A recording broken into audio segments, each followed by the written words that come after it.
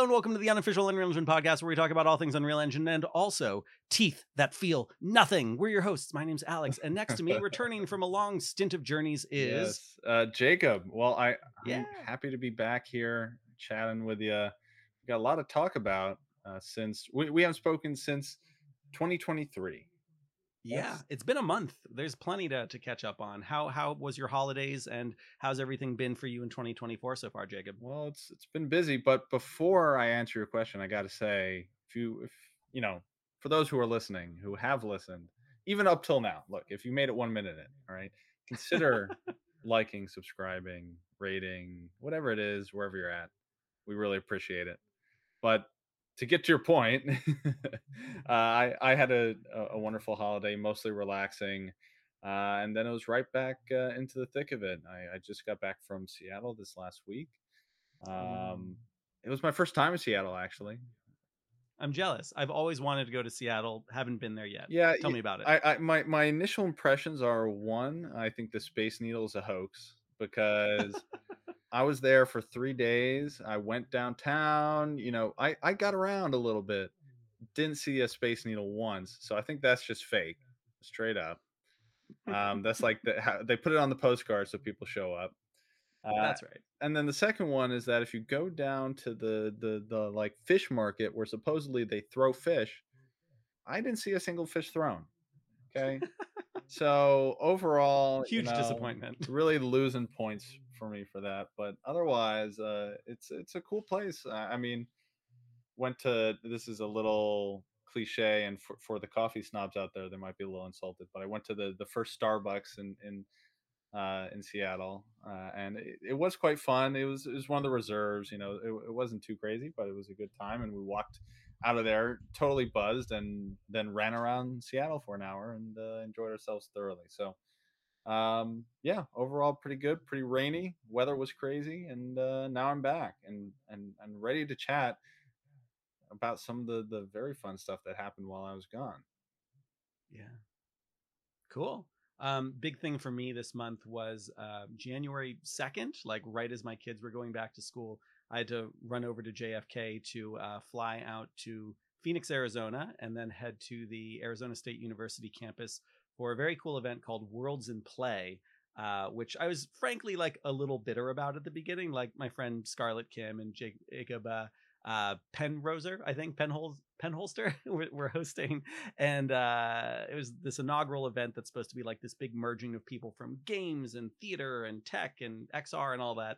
But it was like, man, this is too early in the year. Like, I don't want to think. And then the event wasn't just like this passive, like, let's sit down and listen to some cool people talk. It was all like super interactive. Like, you are building things and making things and participating in LARPs and, all these things that were like very, very active. I did like a Lego building session and That's cool. invented a game about like bringing up memories with decks of cards where every card you play is a different year in your life, and you share all these things, and then that evolved into a way to like create new characters and new worlds in a fantasy setting.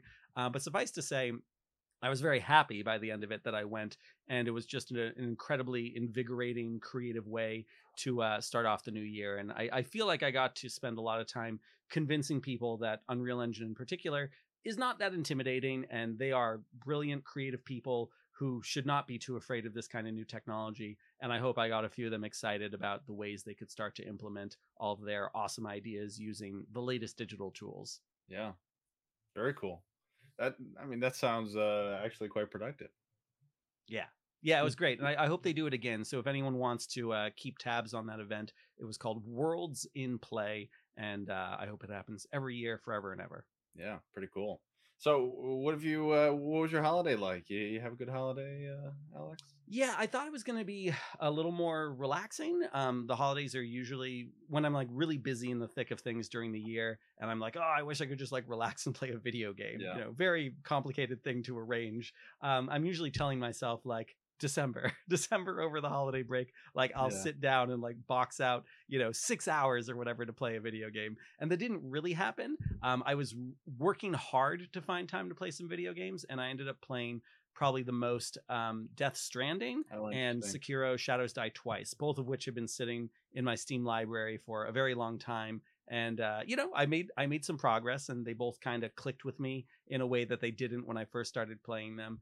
But I definitely wouldn't say I had a relaxing holiday. It was very busy jumping around to family in New Hampshire and Vermont. And then there were still like other projects that were ongoing because Christmas Carol took up so much time that I Yeah. had neglected other things. And, then there's just things like I have a bunch of receipts from trips and stuff like that going back to Unreal Fest in October that need to be like figured out. Sure. Yeah. So Tax there was, season. a lot of things bouncing around. Oh, also very complicated on Christmas Eve. My wife and I actually took on I should say surprisingly complicated task. We should have known this would be complicated, to give our youngest son his own bedroom, because both our kids have been sharing a bedroom their whole lives, and they're like starting to butt heads more. And we're like, we can go live in a different part of the house and give our bedroom to our youngest son. And so while he was sleeping, we like tried to like move everything into this other room, move all of our other stuff out, give him like fresh sheets, and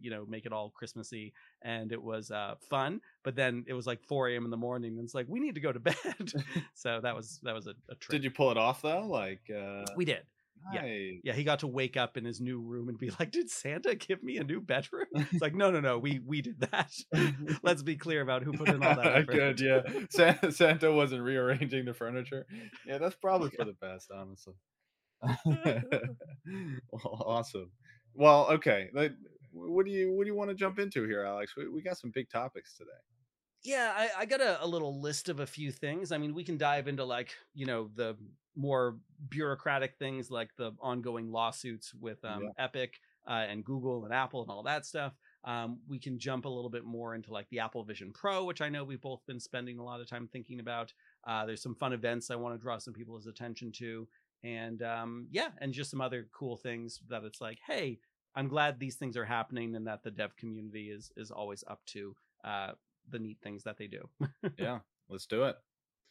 All right. Cool. Well, behind me is a video from the Apple Vision Pro launch that I thought was particularly interesting. Jacob, I'll announce for everyone that you said you started watching it and you found it very cringe, but maybe there might be some benefit in us kind of going through this together and kind of breaking down Yep. what they're doing, because I found it fascinating. And why don't before I say too much, why don't we just dive in, and we're just going to kind of talk over it as it plays. If anyone hasn't seen this video, this is kind of Apple's introduction to the Apple Vision Pro, and trying to get people who have never put on this headset before, which right now is 99.9% of the population, a sense of what it is actually like. Yeah, and we'll link this in the comments, or sorry, the description on YouTube if you need a link to find it. So behind us right now is a video that's a bit of a guided tour for the Apple Vision Pro, and I thought it might be kind of interesting for us to walk through this. This is a recent video that Apple just released. Jacob, I know you said you thought it was a little bit cringe. I thought there's a lot of fascinating stuff going on in here, so maybe we just kind of talk through it as it plays, and we'll maybe say something insightful. Who knows? Yeah, who knows? We could have a good thought. We might have a good thought. We'll find out. All right. And we'll have the link below for anyone who wants to check this out themselves. So what we have is a product manager who's here to tell you about the Apple Vision Pro. We have a nice hero shot of it on a coffee table. And in theory, she's going to show it to a person who's never tried this headset before. Jacob, do you think this is actually someone who's never tried it before, or a fairly skilled actor? Honestly, it could be both. But probably just a skilled actor. I don't Yeah, think that's they're what you think? legally liable if if that statement is false. Yeah, that's funny. So what I think is kind of interesting here is they are showing his view quite a bit, and they're showing the fact that as he goes through this, he has certain instincts for how he wants to engage with it. And I like the fact that it's not perfect. There are certain times when he does things in a slightly unexpected way, and she corrects him. And I like that, because it is the kind of way that this might actually happen in a real demo. So he's like finding where the buttons are. So he's figuring out how to press kind of the home button, which is this little crown, which is a lot like the crown you have on the Apple Watch. You see the apps that are playing here. My feed froze. That's okay. And you see the fact that he is trying to express like how it feels to be in the headset. Now, of course, we keep cutting to what he's actually seeing, But I like the fact that, unlike what Magic Leap got into trouble with because of the fact that they were showing a big immersive AR experience when it was actually very small, this is actually very, very close to what it will feel like for people in the headset, because of the fact that it is really a VR headset that has, very Right. good pass through, that people are going to be able to look through and feel very much what is going on here. So the way he's pinching. Oh, and here, this is a key moment. I want to pause here for just a second, Yep. Yep. because he reaches up to do a pinch to make the screen bigger. And what does she say, Jacob? She says you don't have to keep your hands in the air. You can put Yeah, them. she You can says put them you can down. rest them comfortably in your lap. This is the main moment that I was like, aha, they're doing something really useful here, because they could just show him doing all the things correct. But this is a really common thing people are going to do, because for anyone who has seen Minority Report or any kind of sci-fi movie with, hand gestures, what are people always doing, Jacob? Yeah, they're always waving them around and poking in the air, and yeah, but in honesty, that is how most AR devices at least have operated That's up right. till now. So Yeah, if you're going to use a MetaQuest Pro with hand tracking, you got to do it like that. HoloLens has you doing everything like way out in front of you. And, it's actually a little exhausting to do that. Like 3 minutes of just holding your arm out to like do gesture things. And you're like, I just want to sit down and do a mouse. So there is something kind of fascinating about the fact that they are really pushing for this kind of put your hands in your lap and just relax kind of modality, because your eyes are the cursor, and that's what's actually going to guide the things that you're clicking on. Like really all your finger is doing is, it's like the mouse clicker, but the mouse itself is your eyes. So, she tells him to rest your hands comfortably in your lap, and then we'll kind of continue from here. And so then he's like, oh, okay. And now he gets it. And he's still pinching and zooming and really just translating, I think, in a fairly intuitive way, the ways he would interact with an iPhone or an iPad, in a way that I think is frankly better than what, Meta has done to try to explain their headset. The best video of this I saw back in 2016 was actually done by HTC and Valve, when they brought like a family into kind of like a green screen studio and let them play with the Lab, that early demo that came out with the HTC Vive. And again, you're seeing these really organic interactions between regular people trying this out for the first time. And if you're a fairly empathetic human, you're watching the joy and the fun that they're having, and it helps you better understand how it would feel to be doing that yourself. yeah, Because the trickiest thing about any kind of VR, AR, XR, spatial computing is really making people understand what it feels like. So cutting back and forth between his reactions and the product manager here explaining, and his desire to get up and walk around. You can see the battery pack is in his pocket while he's doing this. It's really, I think, doing a nice job of making you feel what it's like to be in device in a very real way. yeah. Nothing about here is I conceptual. want to point out also that the examples they're giving here are not flashy. Like No, not at all. they're not jumping into anything that is you know like a killer app no, this is just photos, right? Because Yeah. I think they understand that probably the first thing someone's going to do is look at just the default apps on their device, and they're going to Hmm. form an initial impression very quickly based on that. The other thing to consider is like they're going to have these in Apple stores, and there was some Hmm. information that came out about what that process would look like. I don't know if you saw this, Alex, um, about like what the in-store experience was going to be. Uh, No. but yeah, it's just worth pointing out that they haven't started with anything flashy yet. Yeah. Yeah, and they went from like, all those panoramas you've taken, like you're now going to be able to look at those more immersively. And then they're showing spatial video, which I think is harder to get across the sense of here. I really look forward to talking more about spatial video once I'm allowed to, and have the headset on February 2nd. But even little things like this, where it's like I'm watching Apple TV and I am making the screen bigger and dimming the lights around me, just to make it feel more like you're in a movie theater, more immersive. These are really simple, low hanging fruit, simple cognitive ladder kind of stuff that is not complicated for a regular person to understand. So, all the crazier things that are possible with XR and the Vision Pro and all that can come later. But as an introduction to this new world, as it will be for most people, I think this is very straightforward, very clean, very easy to understand. I sent this to like Yeah. my dad and my mom and my grandmother, and like they can understand what's going on I here, want to I want to especially point because they've out used real iPhones. quick, Yeah. Alex, just because it's on the screen. When they Yes. came to this table they're sitting at now, he sat down wearing the headset, right? Yeah. implying that he didn't have to take it off when moving between spaces. He didn't have to recalibrate it. He just moved, right? Which is also seems pretty risky because most device manufacturers would say, "Oh, well, now it's a liability. We don't recommend you wear this while, in motion." But I guess they're kind of implying that you can keep this thing on, or that like that's the intention. So I just think that's an interesting signal that they gave us there. Yeah, there is a bit of a deviation here because in the previous videos, and I think even like their press releases, it was like, this is meant to be a seated experience. You are on the couch, you've got the battery pack resting next to you, and it's all meant to be like done from a couch. And here we actually do see him getting up, walking around, moving between spaces, leaving the headset on, and starting to pull up apps. You'll notice he's doing the apps at different places in the room too. He's not doing them all from the same place. So there's also the potential of persistence here where you might pin certain apps. Yeah. So, whenever you're doing a FaceTime call, it's always from like this perspective. I also Now, yeah, sorry, this is a quick thing. Is I love like the target audience apartment they're in, which is like probably a $3 million apartment in San Francisco. But yeah. Sorry, as you the were. biggest problem with all things AR and mixed reality is if you want to share what you're doing in it, it's like, oh man, I got to clean my living room. Yeah. Like what a nightmare.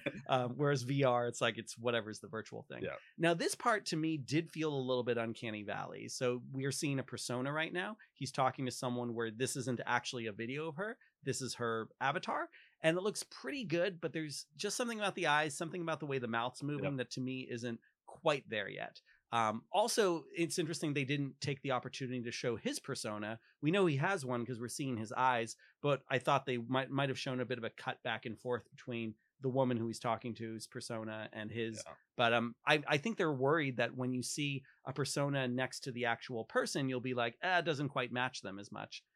We'll see. Yeah. By the way, I heard some rumors that Meta is really pushing on the codec avatars to get them out really fast, probably to compete with Persona.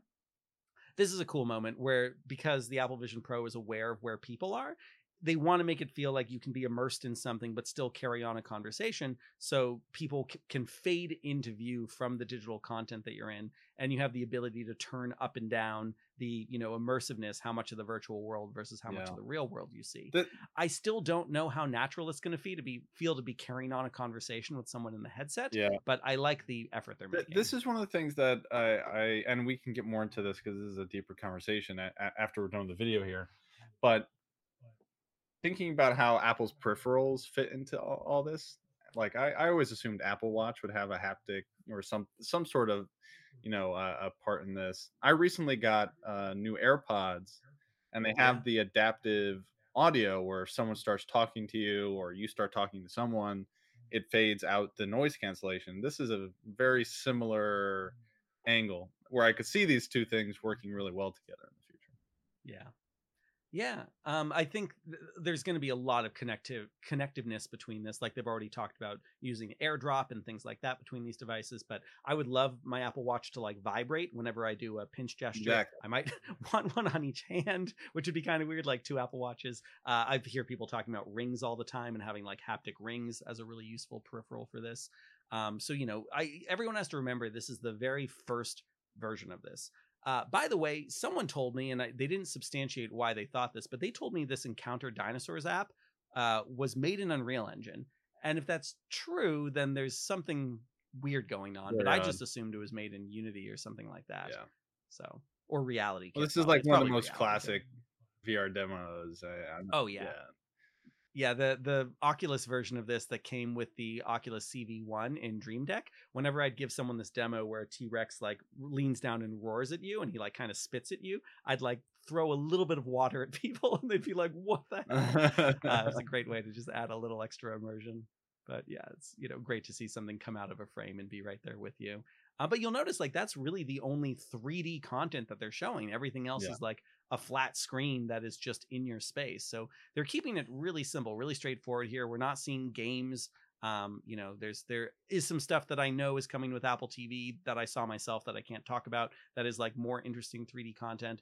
But the way that they are just trying to make this friendly and accessible and not seem like a crazy new paradigm that only tech geeks are going to like is pretty fascinating. I remember this being your initial impression is that with the original announcement, even they were going after kind of the core device use cases. They wanted to kind of introduce people to VR with things that are familiar to them. And I think, Yeah. yeah, this is just a continuation of that. So looking at photos and watching a movie, and that is really where Apple is differing in this market compared to Meta and everyone else who honestly maybe believe more and or openly believe more in this kind of like grand vision for AR and VR. Hmm. And so they try to sell you on their vision for the future of immersive media versus Hmm. Apple that doesn't isn't trying to sell you on that. They're trying to sell you on, hey, you might like looking at your photos on this device. you know, Yeah. you might like watching a movie on it, like FaceTiming. All things that are super relatable. So yeah, I think that's super core to what they're doing here. Yeah, and again, like Meta never really found great integration with the Google Play Store, so you never felt like you had that easy of a leap going from like, yeah, I know how to use my Pixel phone, and now I'm going to do something similar on Yep. Meta. It always felt like a very different operating system. One thing I wanted to show real quick too is I got like a little poll going at the moment. Let's see if you can see that okay on the TV screen in the center. TV screen in the center. Maybe not. Maybe yes. Maybe not. Maybe yes. There we go. We'll go full screen with this for a second. So moving over into, why are Alex and Jacob talking about the Apple Vision Pro in the Unreal Engine podcast? A lot of people are wondering about, Apple Vision Pro support for Unreal Engine. I think we've talked in a previous episode about Victor Brodin's kind of official statement of like, yes, we're working on something, but also we're doing the same kind of things that anyone else can do, kind of building on the SDK. But I did want to start to query the community a little bit for how important this stuff is for them. So for our audio only listeners, I just started this poll a little while ago, but I have for the UE5 devs, how important to you is Apple Vision Pro support? And at the moment, we have 38.2% saying please as soon as possible, 17.4% saying later this year is fine, 22.2% both saying whenever, no rush, and I don't care at all. So, more than 50% are like, this year, let's get this going, with the winner so far being please as soon as possible. Above that, I've got another little thing that says, when Apple Vision Pro is fully supported for Unreal Engine 5, how important is it to you that Epic provides learning content on it? And I ask this one specifically because of the layoffs that Epic had that affected a lot of the education team. A lot of departments like the online learning portal and whatnot were pretty gutted. So, by default, we can't assume that there's going to be anything beyond some basic documentation for using the Apple Vision Pro. And of course, we'll have great YouTubers who go and show how to do stuff on it. But I did want to kind of see how much, it's going to be important to the community that there's actually first party documentation, kind of the way that Unreal Engine's done a great job explaining metahumans. I say that knowing that a lot of people get frustrated when things change from 5.1 to 5.2 to 5.3, and there isn't necessarily new videos or new updates on that. But this is the kind of thing where like I might try to show Epic at some point, like, hey, did an informal poll, just maybe this is useful, that 250 people voted, and here's kind of where they land on this issue. Because people have been saying, Alex, have you gotten the Apple Vision Pro to work on the headset? I can't talk about what I did at the actual developer day, but I can talk about what I did before the developer day, which is the same thing anyone else could do, which is to use the simulator. And the simulator, by all accounts, is a really good representation of exactly what would happen on device. I think my screen share is starting to slow down my frame rate, so I'm just going to remove it for a second. So the way I got it to work on the simulator was in Unreal Engine 5.4, which you can get from the GitHub. That has Apple Vision Pro as a supported platform. Now, it says supported platform, but it's not really out of the box. A few of the things that I had to do to make it work, and this isn't really meant to be a guide because I did a lot of janky things that didn't work. And even the thing that I did that ultimately worked hasn't worked for me lately. So this is like active development. But I enabled a plugin with the VR template that's in there called I think it's like Apple Vision Pro OpenXR support or something like that. or the OpenXR Vision OS plugin. It's something like that that you can find. So I enabled that in the project settings. I hit the checkbox to support A8. I hit the checkbox for iOS simulator support. And then I didn't package directly from the editor. I actually did like a build cook run from the command line, and eventually was able to get like an Xcode project that I was able to open up in Xcode using one of the betas of the Vision Pro simulator. And then I was able to launch that in the Vision Pro simulator and move around in what's basically the VR template. So, that's fully immersive mode. There's no mixed reality in there, but like it did make me feel like, okay, there is a workflow that's developing for getting Epic content to there. And hopefully I'll be allowed to say relatively soon what happened when I took what I'd done with the simulator and tried it on the device. But rest assured, I know a lot of people are frustrated by Unity putting all of their Apple Vision Pro support behind a paywall with Unity Pro, and some people are very intimidated by getting started with Swift and Reality Kit. WebXR, I think, is an interesting place to be looking at too, since we know that's supported with Safari. But Unreal Engine, a lot of us have really cool Unreal Engine projects we'd love to show people in the Apple Vision Pro. And I hope that becomes a reasonable thing sooner rather than later. So you mentioned there's not much you can talk about, but I've been seeing all sorts of folks talking about their impressions of the device. You're not allowed to give any of that? I think I don't want to speculate too much on like why we were told, not to talk about our experience, but I would speculate that it has something to do with the developer nature of what we were seeing. It wasn't necessarily as controlled as what the press was guided through. So I think everything that happened with the press was like very curated and very like, you can talk about this because we know exactly what you were shown. Whereas, as one would expect with a developer day, we had a full day. We had 7 hours to kind of use the device however we wanted. So I hope at some point Epic's like, yeah, or Epic. I hope Apple at some point is like, hey, yeah, go ahead, talk about this as much as you want. But I don't want to get blackballed from being an Apple developer yet. So I'm going to try to play it safe. That's fair. That's fair. One interesting thing. So in the most recent press tour, where all the press was able to try the device for the final time before it's released, it was the first time we were able to see pictures of people in the headset. Yeah. Now, some of the journalists said something very interesting, which is like, the way it looks is like, oh, we finally got to take pictures, and then like, we were able to have a little more freedom with how we talked about the device. Not true. Apparently what happened was the Apple employees were the ones taking pictures, and they did it with their own devices, and then they airdropped to you the ones that they approved of. So I know some journalists were trying to do like silly things, like they've got the headset on and their tongue is out, or they're like, blah, and like no one was able to use. They just don't want thumbnail.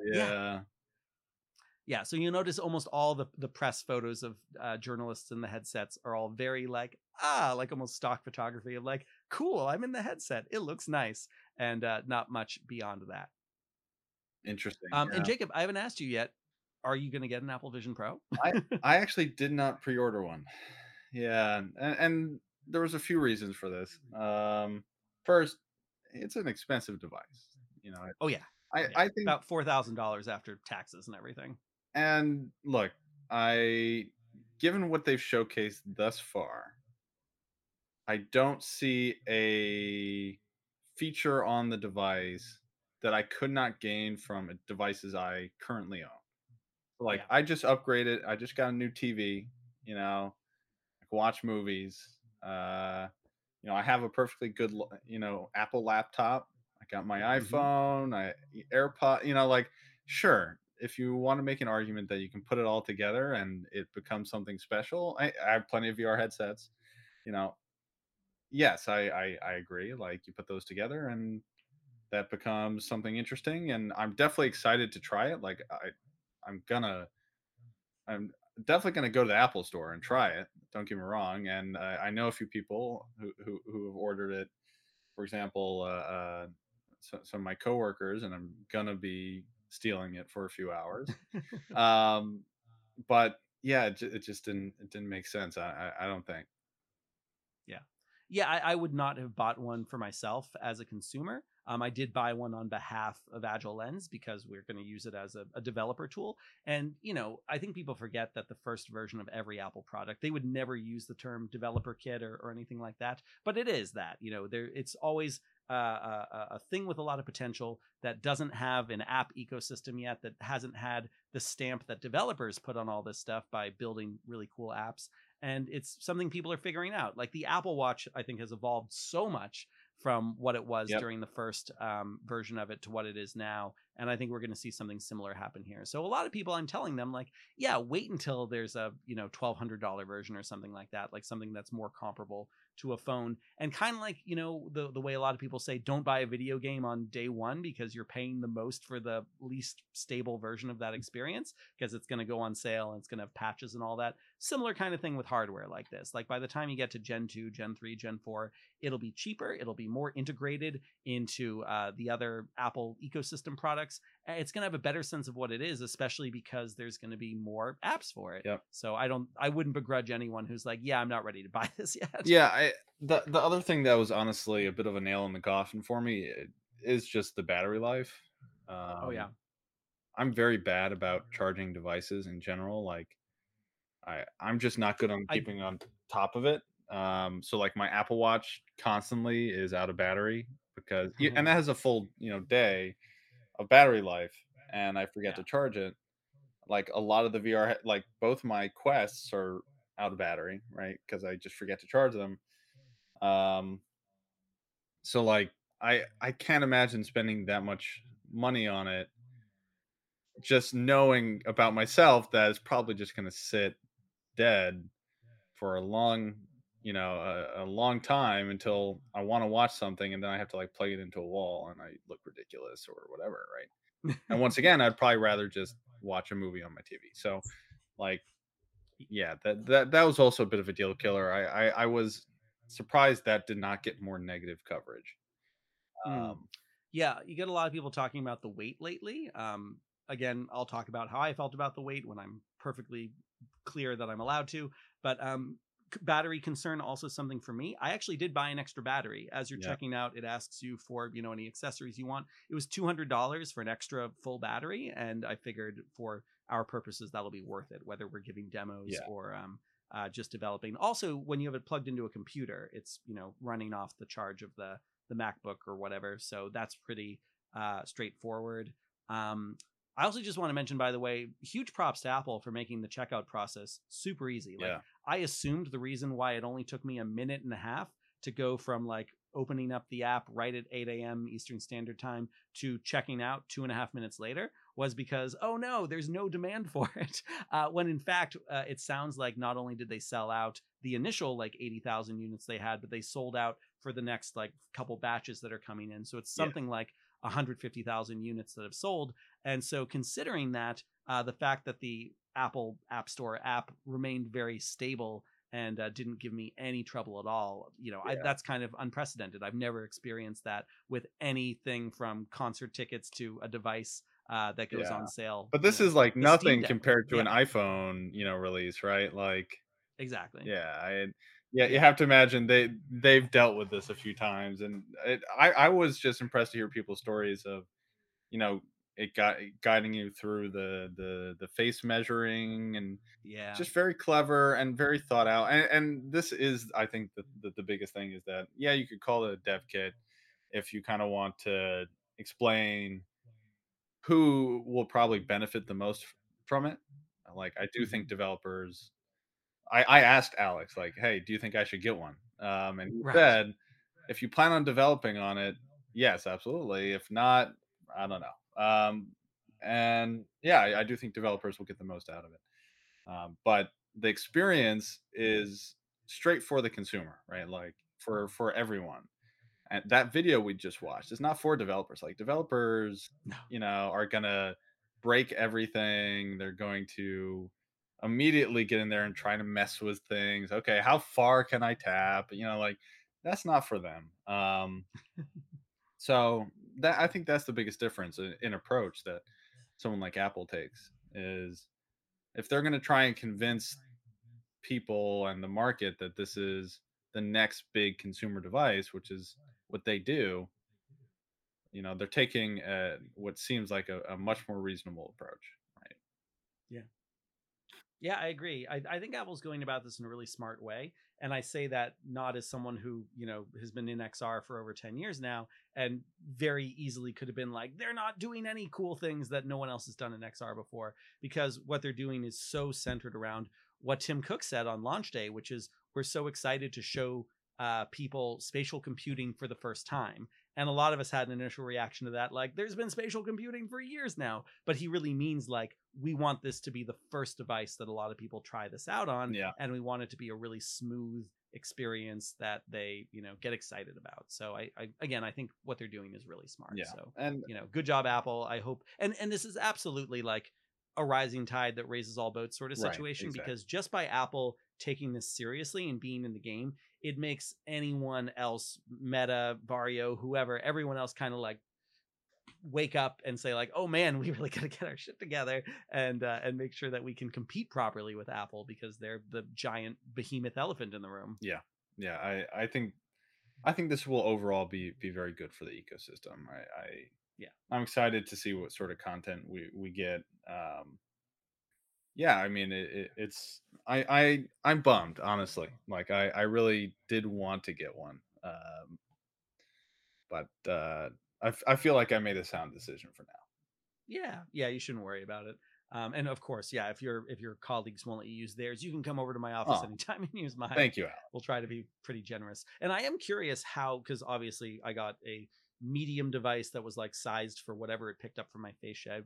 And I am curious Yeah. how many people will put it on and be like, something just looks off to Oh, me actually, because of this is the this is a measurement. question I had, and maybe you're not able to answer this, but Mm. um, what happens if you put someone else's device on? Do their eyes show up on your face, I or think like? they said, yeah, so I can't comment on this directly, but I thought Apple said something publicly about how like it was going to be locked to just you, and they Uh, implied something like if you were going to put on someone else's device, you would just get like a like a error or like a big X or this is like something. the retina But scanning stuff, right? Yeah. Okay. yeah, something like that. But it's like they have to know that people want to demo this and try it out. Like I know my company is going to have at least a couple demos on this that we're going to want to bring to trade shows and Yep. like let people look at the experience in. And there has to be a way to make sure that it's not going to get Yeah. angry every time someone else puts the headset on. But I understand Apple wanting to control this and make sure that people are having a good experience, and they know, I'm sure, that it's going to reflect poorly on them if someone with a large head puts on a small device and it feels way too tight and the IPD is wrong, Yep. and like that's going to make them feel like Apple messed up, not that they were, wearing the wrong device. Yeah. Yeah. Exactly. I mean, they have to be able to do, yeah, to do demos. I mean, otherwise, like, how are you Yeah. going to convince your friend to buy one? You know? Yeah. Our client for the Four Seasons project, he has one of these apps that will read your IPD, and every time someone's about to put the headset on, he'll do that really quick, get someone's IPD, set it up in the MetaQuest Pro, and make sure that they then are seeing the correct eye distance once they're in Yeah. device. Yeah. So I it's also had nice. some other questions about the eye thing, which maybe you can't answer, but like, so it's an avatar of some sort. They've said A persona. persona, right? So it's like some AI 3D scan something or another, right? But what happens if, for like example, like the headset tilts? Like, is it tracking your face well enough to like move? Like, these are questions I have, because that seems like the bare bottom, like, meme worthy content that would come out of this. It's like, as Mm. soon as people throw this on their face and their eyeballs are like twisted, or like, Yeah. that's gonna immediately you know cause issues. So I have so Or many the questions simple about version, that like feature. like Sony just revealed a new headset at CES, and one of the cool things that Windows Mixed Reality was doing a while ago is being able to flip it up. And for headsets Yeah. that don't flip up, a lot of times developers will like just kind of bring it up over their forehead. So like, yeah, what happens to the lenticular screen when it just can't see your eyes? It's a good Yeah. question. It just, it's, I mean, the rumor was that they didn't have the feature ready Mm. at the launch, and that seems like a very difficult feature to ship in a few months. Now, Yeah. I'm sure it was obviously well in progress, but I wonder if it was like, well, partially, I wonder if they needed to like get people to scan more their face more. Like, with this like launch, they probably just collected a few. well, I guess 100,000 people's faces as part of the selling process. Like, I'm wondering if this is like going to be some last minute scramble, some like later software update. Like, you're going to get the device day one, it's going to have a big software update, and they're going to improve. I have a lot of doubts about the face, the eyes in the headset. That just seems ripe for yeah, ripe for destruction. Parody. Yeah. Yeah, creepiness. By the way, did you see the new invention from one of the Disney inventors, this hollow tile floor? Yeah. Yeah, I've got that pulled up. Let me show that real quick for anyone who's This was watching all over the our place this stream. week. It Yeah. was cool to see though. So yeah, Jacob, what did you hear about this? Well, I'm very intrigued by how it could work, but I saw it all over the place. There's been so many attempts at this sort of thing. Uh, movement for AR VR, and definitely this is the coolest, if I'm being perfectly honest. But like, I have so many questions. The first one being, what's underneath that? Right? Right. Because he's in like a boxing ring, right? So he could have like 3 feet of like of mechanical nonsense below this just to make these Mm. tiles work. Um, my assumption is that the tiles are shifting under him and like reconfiguring or something, or The thing that I'm most no. concerned about is this seems great when you are in motion, but if you then plant your feet and stop, I feel like you're still going to drift a little bit. And that seems like the kind of thing that could make someone feel really sick in Yeah. VR. I don't know. So you can kind of see it. It's like going in grids, and man, I it's really hard to see what it's doing. Like, this could 100% be a troll, and we would never Sure. know. Uh, Come on, Disney. Yeah. yeah, I mean, this though like harkens back to the days of VR treadmills and all Hmm. the nonsense that The came out. Virtuix and all that. Yeah, Yeah, but again, if you're using something like Unreal Engine and you've got a hyper photorealistic scene, anything that starts to be more of an immersion multiplier is pretty great. Like I was joking, saying like, "Ah, I think it's time to convert the 5,000 square foot holodeck in Austin to something that's like 50 square feet."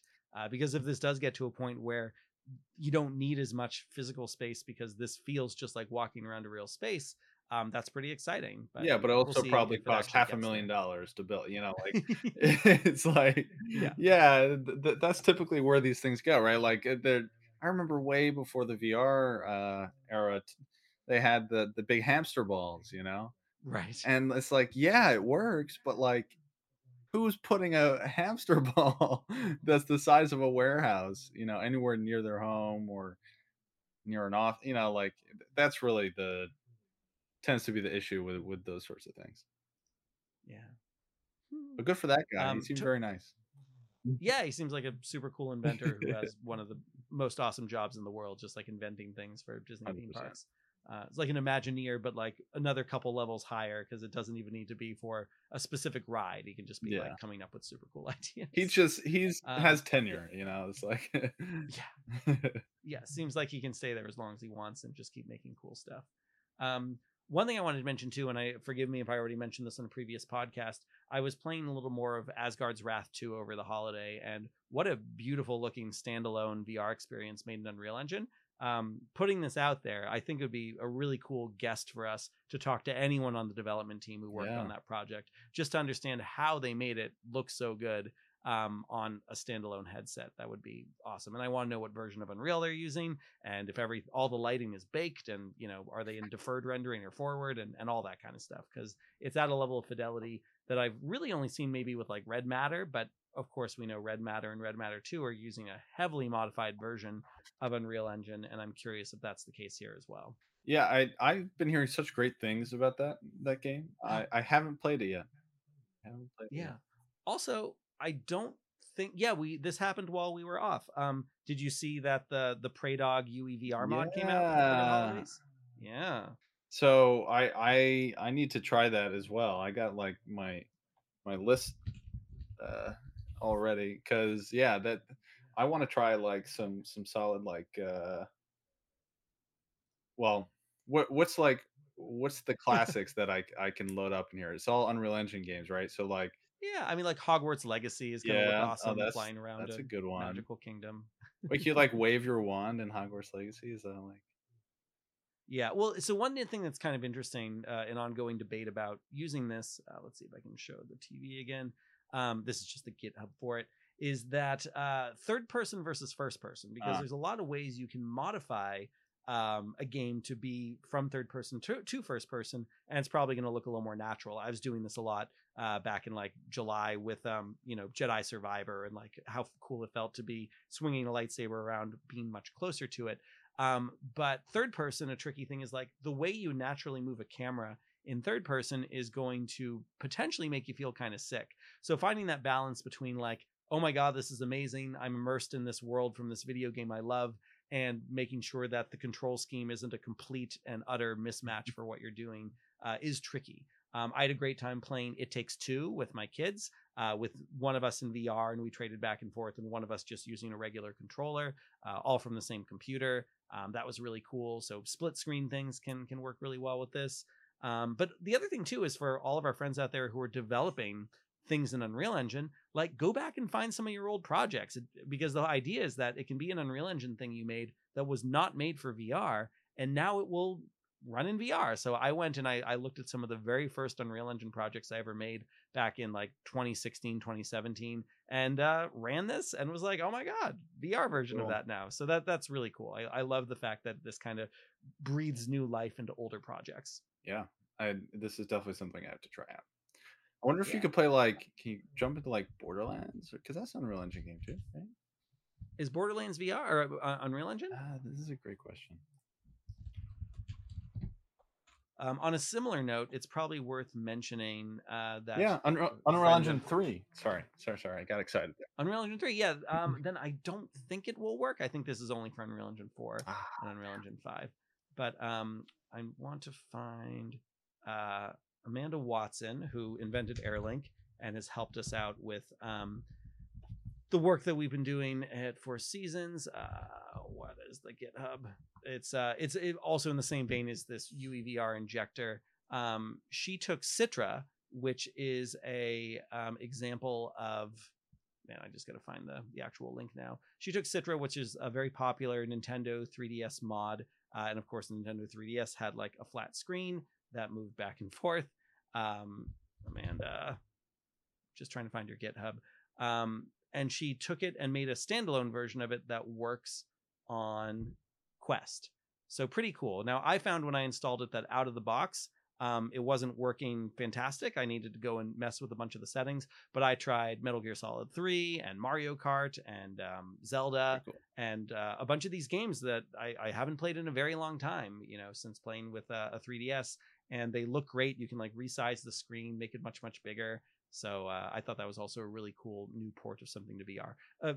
Clearly not Unreal Engine. I am sure that none of the games made for 3DS were made in Unreal Engine, but still another cool way of bringing older games to life. Although I think it's relevant to our Apple Vision Pro conversation, because so much of what I think we're finding between Apple Vision Pro, the UEVR Praydog mod, and this now with Citra VR is the fact that people are interested in 3D content that isn't necessarily completely immersive.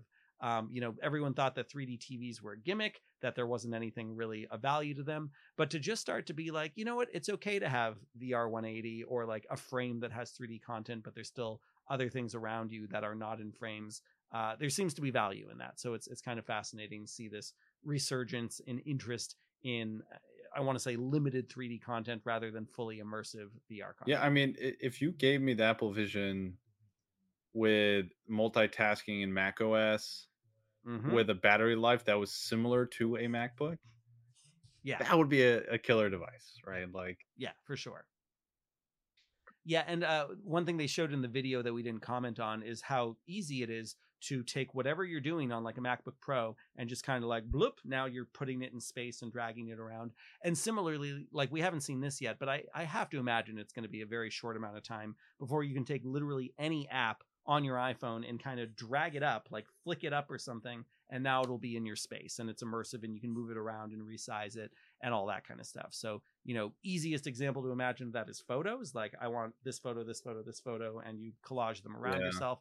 But also, even just like, okay, I'm going to give a presentation and I'm going to practice some public speaking and I'm going to pull up this notes document and these slides or whatever. And I'm just going to have those things around me as I talk. That's kind of fascinating. Then, of course, I'm sure at some point we'll see someone like actually give a talk while wearing an Apple Vision Pro where they're referencing all their notes and everything from inside the device. And that'll probably look pretty creepy and weird, but Yeah. we're going to see that. We're going to see the glass holes equivalent of people walking around in their Apple Vision Pros, ordering coffee or speaking to their airline hostess. And some people might think it looks really cool, and some people are going to be like, "That guy's an asshole." Whatever. That's always what happens with like these rich people toys. Yeah. Yeah. I'm really so intrigued what's gonna happen. I gotta say, it's like it, Yeah, it we're could go definitely either gonna have way. another episode probably soon where it's like, okay, I have the device, we've both tried it, I've done some dev work, whatever, and then we can comment on like the actual lived experience of this thing instead of just the hype and the things that we are allowed to talk about. Yeah, exactly. Cool. Let's talk briefly about the latest lawsuit Yeah. situation. So one of the more ridiculous ones I know we both were responding to, Jacob, was Apple being told basically like, hey, you need to let people buy things outside of the app, and you can't tell people that like this needs to be the cheapest place for it. But Jacob, go ahead and tell our audience what Apple is doing to kind of skirt this fairly reasonable request that you should be able to like click a link in an app and go to a store somewhere else and buy something. Yeah, so Apple is getting around the court order that mandates that developers should be allowed to do this by putting in the terms and conditions for these external links that developers still have to pay Apple 27% of revenue generated from those links. A 3% discount. How generous. Yeah.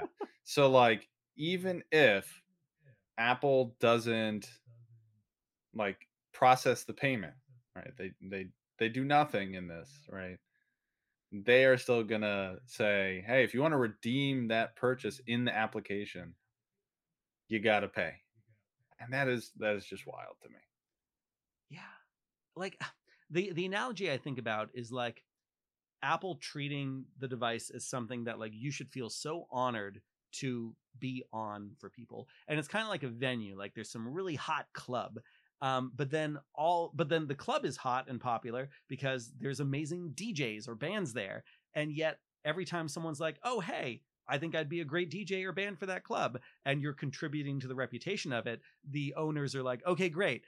We're gonna pay you like 3% or whatever of the people who are coming in, or let's be reasonable, Yeah. I guess, to use the 30% thing. We're gonna pay you 70% of what happens when you come in here." And you're like, "Oh, okay, well, what if we want to like sell some merch like outside the venue or whatever?" It's like, well, you have to pay us for that as well, and these kind of things that just wouldn't happen in the real Yeah, world. And the analogy that's very easy to think of is like credit cards. Credit yep. cards take like 1.5%, 2%, 3% of a transaction. And that seems pretty Well, reasonable. that's So where I the don't number know how comes we ended from, up with right? this So like 30% the model. Yeah. 27% is to account for what's probably most payment processors terms anywhere from 1 to 3%, right? So like Yeah. most payment processors, they're charging you just a small amount. I mean, it's still a lot if we're being honest.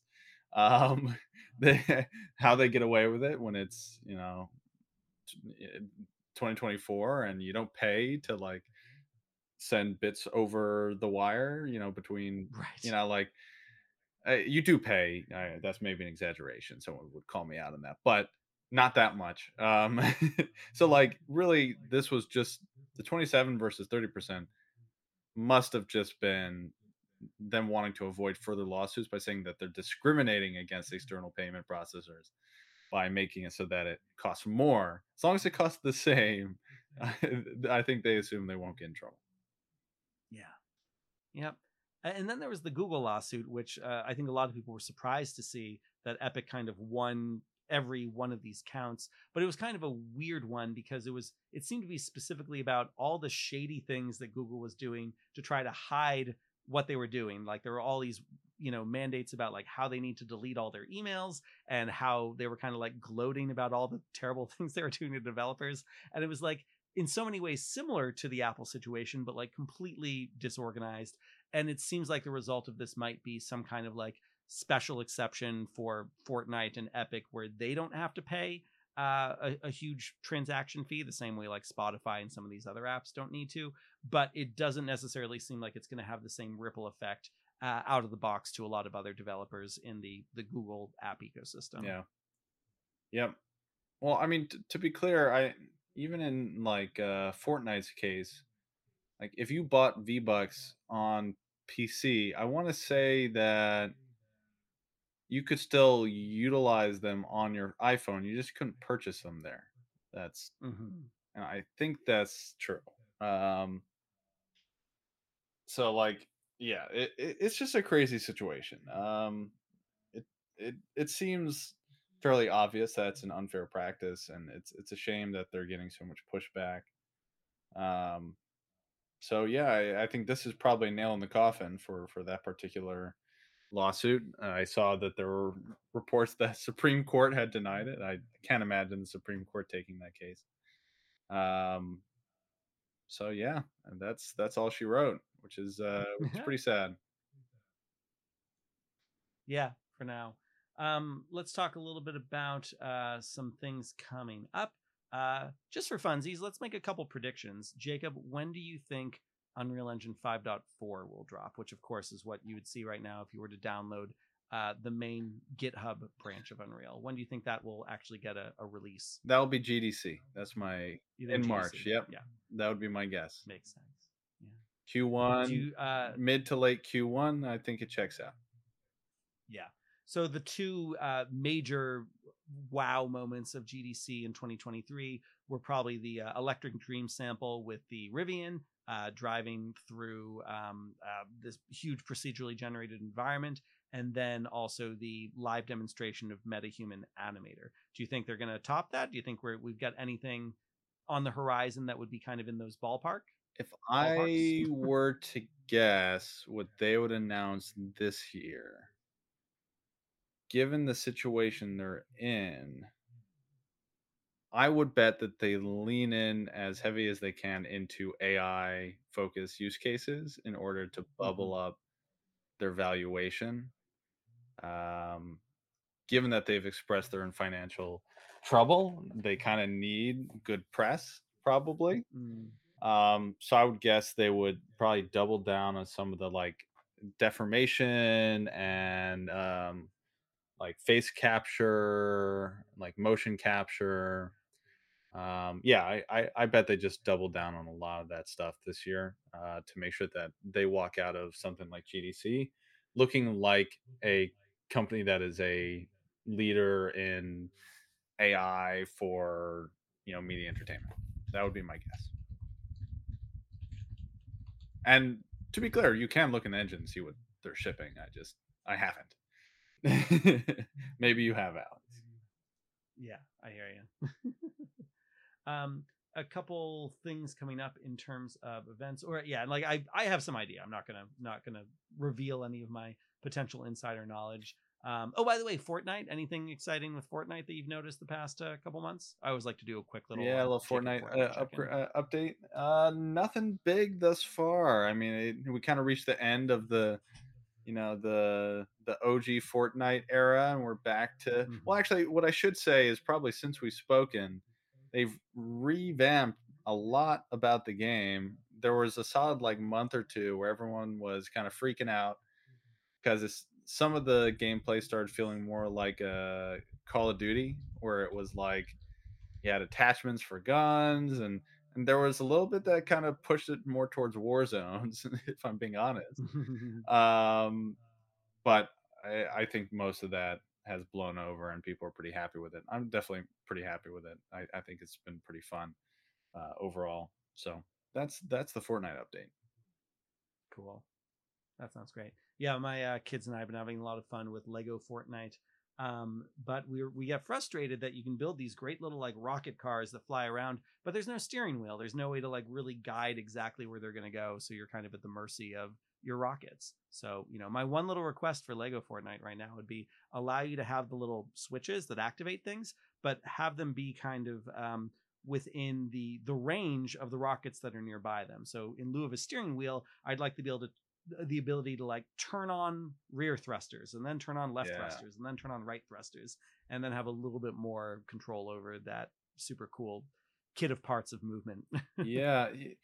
There, I will say, in general, I've been seeing a lot more Unreal Engine games pop up in game stores and everything else. One game that I poked at a little bit, um, well, actually, two games recently that I played a little bit were both Unreal Engine. By maybe by coincidence, or maybe I'm just attracted to the visual style, and I see a trailer, and I something subconscious tells me. But the game Hell Let Loose is like a World War II, like multi or massive multiplayer game. I would say, does it look the best as an Unreal Engine game? Probably not, but it is very impressive that they built a massive multiplayer game in Unreal Engine. So good Mm-hmm. for those people. And I've played only a little bit of it, but I've heard from friends that it's an incredible game.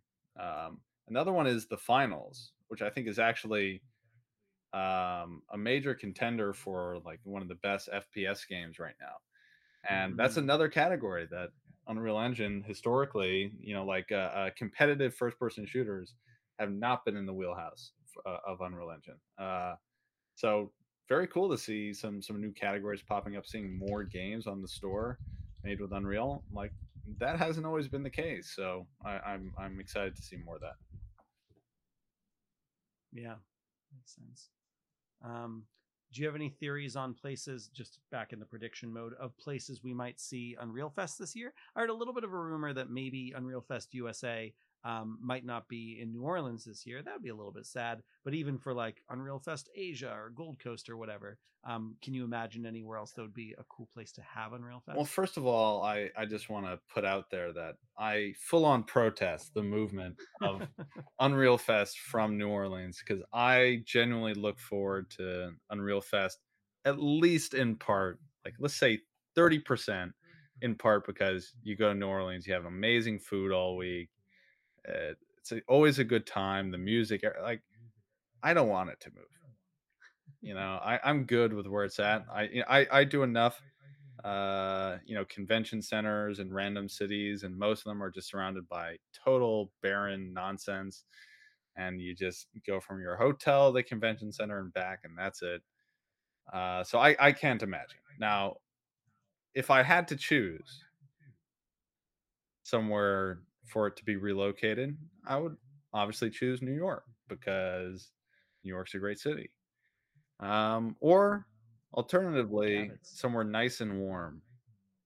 Um, Like if you wanted to put this in Miami, wouldn't be that upset, to be honest. Sure.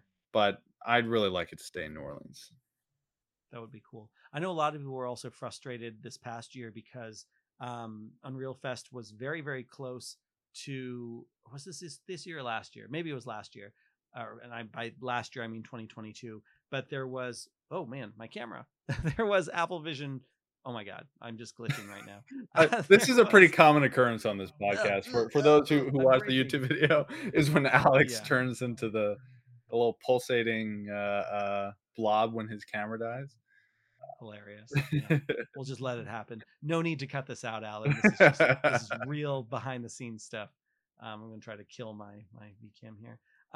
There was a year when Autodesk University was happening very, very close to Unreal Fest. I think this was 2022. And then it was like 2 weeks later that Unreal Fest happened. So it was like just enough time where like no one was really going to stay. Whereas, there would have been something kind of interesting about actually being able to do both events. So I'm sure that would have been completely exhausting. Anytime I travel, I'm always looking for like, how can I bundle multiple things together to make it the most Yeah, valuable trip possible?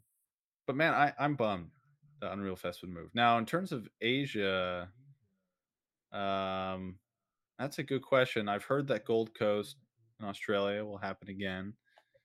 Cool. but maybe we'll get something in Japan. That'd be pretty cool. That'd be a good excuse to go to Japan, but I as a first I think trip, that they might be, not quite as beneficial. so they actually did Unreal Fest in Tokyo last year. Oh, did they? They did. It was May 22nd to May 28th. Oh, man. I missed out. Oh, the website's actually really cool. Hold on, let me just show this. There's something very like Shinjuku about this whole thing. Load. There it is. Yeah, look at this thing. Show overlay.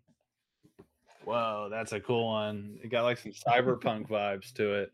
Yeah, right. That's pretty cool. I guess they didn't speak a whole lot of English there, so it probably wouldn't have been too productive for me. Yeah, but it looks amazing. Well, I mean, they must have had international speakers, but maybe the whole thing was in Japanese. I don't Who know. knows? But that's really cool. Yeah, that's sweet. I mean, I did the Korea thing where, I had a translator the whole time, and that was not as complicated or difficult as I thought. So Yeah. by all means, if Epic or anyone else wants to send me to Tokyo, Oh, yeah, you'll and give take me a it? translator the whole time, I will do it. I promise I'll do it. All right. Well, man. So I guess let's wrap up with a few events coming Yeah. up. And I'll mention briefly that the other day there was a very cool event at the Microsoft Garage in New York City, sponsored by Leia, who makes the LumePad, and they were showing some really beautiful Unreal Engine content on the LumePad. They were also advertising the fact that they are going to be at the MIT Reality Hack, and they have a new version of their Unreal Engine plugin coming soon. LumePad, by the way, is like a 3D screen. So again, like a frame, like a 3D TV that doesn't require glasses. And they have a new version of their Unreal plugin coming that will let you see the live content in the editor that you are doing live in your Unreal Engine editor in 3D, which is kind of cool. Looking Glass also has a similar plugin, so it's a really cool way to develop live or just show people, stuff in the moment as you're messing around and changing things in kind of like a virtual production environment. So Yeah, MIT cool. Reality Hack, of course, is also a really exciting place for people to get together. Sorry, Jacob, what were you going to say? No, I was just backing you up here. Yeah. Jacob, have you ever been to the MIT Reality Hack? Well, that's where Alex and I met, actually. That's right. Way back in the day. I haven't been since that first time, but it was an amazing event. It was cut off. My kind of attendance was cut off by COVID, and I haven't made it part of my scheduled rotation of conferences, but it is an awesome event. So I do really recommend, especially if you're just getting into XR and you want a chance to learn a few things, meet up with some people, like amazing opportunity. It's a shame that it's not happening a couple weeks later because they usually have really good partners. And maybe I wonder if this will happen next year, but it would have been amazing if Apple actually was there and had some Vision Pros available for people to hack with. Because one thing that makes the MIT Reality Hack very different from, say, like Global Game Jam is, the partner support. So you will often have, Magic Leap and HoloLens and Vario and Tesla suits and like all these things that are there from a hardware perspective, along with actual devs at the companies who are going to help you integrate using their technology into their software.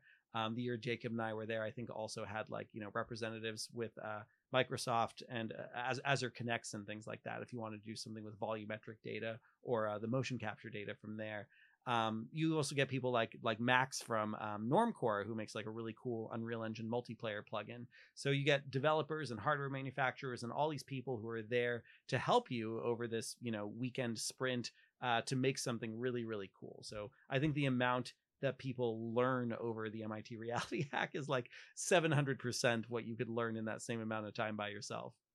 Yeah, 100%. Yeah, it's an awesome event. Yeah. Did you make something in Unreal Engine? I'm trying to remember what you built that year. Oh, no, I was an instructor that year. That's right. Yeah, that's right. And no one was using Unreal, so I didn't do a whole lot. Yes, you and Steve Bauer had the same problem. Yeah, you were both Unreal Engine instructors, and then there was like not enough people to actually help out. And Steve Bowler, and I was actually trying to get my team to use Unreal Engine, and they're like, we just feel more comfortable in Unity. So I ended up in Unity that year, but alas. Damn Unity. Yeah. Okay. So just to wrap up, MIT Reality Hack coming out soon. Hope people go check that out. And then I think that's it on my list. I don't know if there's anything else major coming up. So thank you, everyone. Welcome back to 2024. Jacob and I are happy to be here with you all and see all the cool things that are going to happen this year with devices and hardware and software and games and Unreal Engine. And we look forward to chatting again soon. Yeah. See you another time. See you next time. Cheers.